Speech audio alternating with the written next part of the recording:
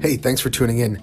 Today, we're going to talk about a little bit more of a controversial topic. We talk about homelessness in New York and other cities, affordability of housing, and a recent little controversy that the city got into sending homeless people out of the city and subsidizing their transition out. So, hope you enjoyed. Bye.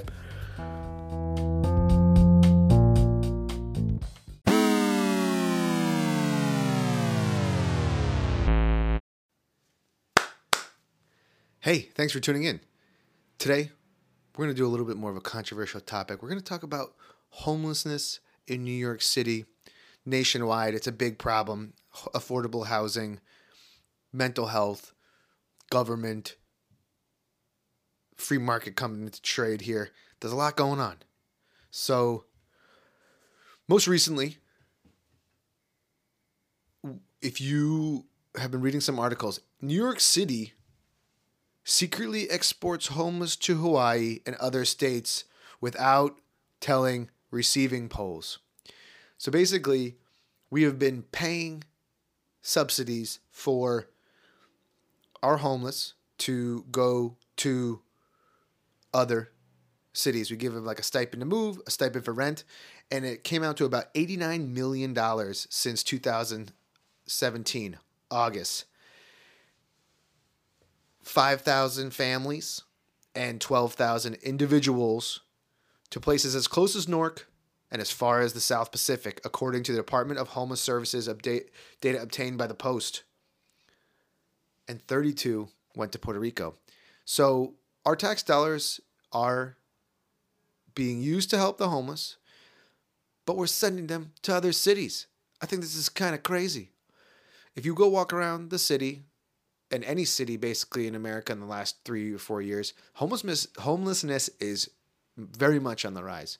New York City hit our all-time homeless plateau of about, I think it was 74,000, and now it's around 68 that they are estimated on the data. But if you just go, it's anecdotal, but if you just go walk around in New York, it's everywhere. You see it. And a couple reasons this is more palpable. I've actually, in the past, I worked at it was kind of like a social club for mental health and homeless people. And I was there for about 6 to 8 months. And, a lot of it was just basically a place to hang out, to be safe. And a lot of articles and things being written about the homeless is that the bunk dorm style shelters run by the city are extremely dangerous, and there's a lot of drugs. So some people are saying that they'd rather be on the street than be in these shelters. Actually, where I live, there's pretty much never seen any homeless people. In the last couple months, it's pretty often. And it's just kind of sad that we have a city that tries to help, but the facilities that are being offered are not adequate enough. New York City, one of the most expensive places to live in terms of housing costs in the country.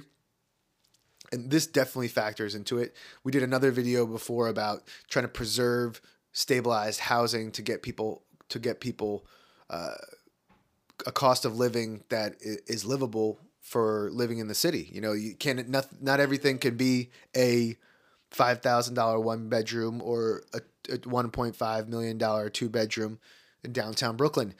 There's been a lot of development happening in the city, but a lot of it is missing the lower middle income people.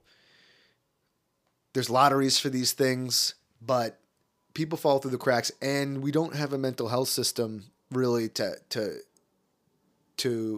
facilitate this like we did in the 70s and 80s and 90s. And most recently in places like Portland, LA, New York, you can't mandate people to go to these shelters. I think in New York, unless it's like under 32 degrees, then you can actually enforce people to get off the street. But I was just, walking to the subway the other day. I was on the subway, and there was like 6 people sleeping on the subway during rush hour. And it's just kind of unfortunate because we're kind of caught in this mix of relaxed enforcement from the police, you want to be compassionate and help people, but the facilities we have are not adequate enough. They're kind of they're considered unsafe. A lot of drug use. There has been another program that's been coming through called Safe Haven, where it's more private facilities that you can. It's a more strenuous process to apply for it, so it helps people get off the street with some privacy. And I just think for compassion sake, they're prone to violence on the city from anybody, or each other. A couple weeks ago, there was just a random violence against 4 homeless people. That's sad. So they should have facilities that can help them. Not everybody wants to be helped, but I think that sending people to other cities is not what state dollars are for. And it's supposed to be, like our city, our people. It's definitely a complicated problem. I think a lot of it has mental health factors factored in with drug problems. And then shipping people out to somewhere else isn't like solving the problem. So the average, about 56% of the families got $15,600 for annual rent. That goes a long way in other cities, and you have to be at least in the shelter system for 90 days. This is kind of like a good deal if you can get it going, but if you move somewhere without a job or support network, you're just going to come back, use the program again, fall into the same situation. I think a lot of it has to do with, having people in your network or your family help you out. I follow a lot of local message boards around the country on Facebook. I actually recommend you do this because it's a very interesting way to get on the ground synopsis of what's going on. And, LA, it's at an all-time high right now. New York, all-time high. And it's a tough problem. I think a lot of people give de Blasio a lot of grief about it. I think he tries his best. We need to make zoning and building more feasible to make lower income housing. On a side note, Industry City is having a rezoning plan. It's a big manufacturing section in South Brooklyn by Sunset Park, Brooklyn Army Terminal. But it doesn't have any residential zoning in this whole place. It's like office, academic, and retail. There's pushback because they're saying it's going to be gentrifying people who are already there, which I agree with to a certain extent.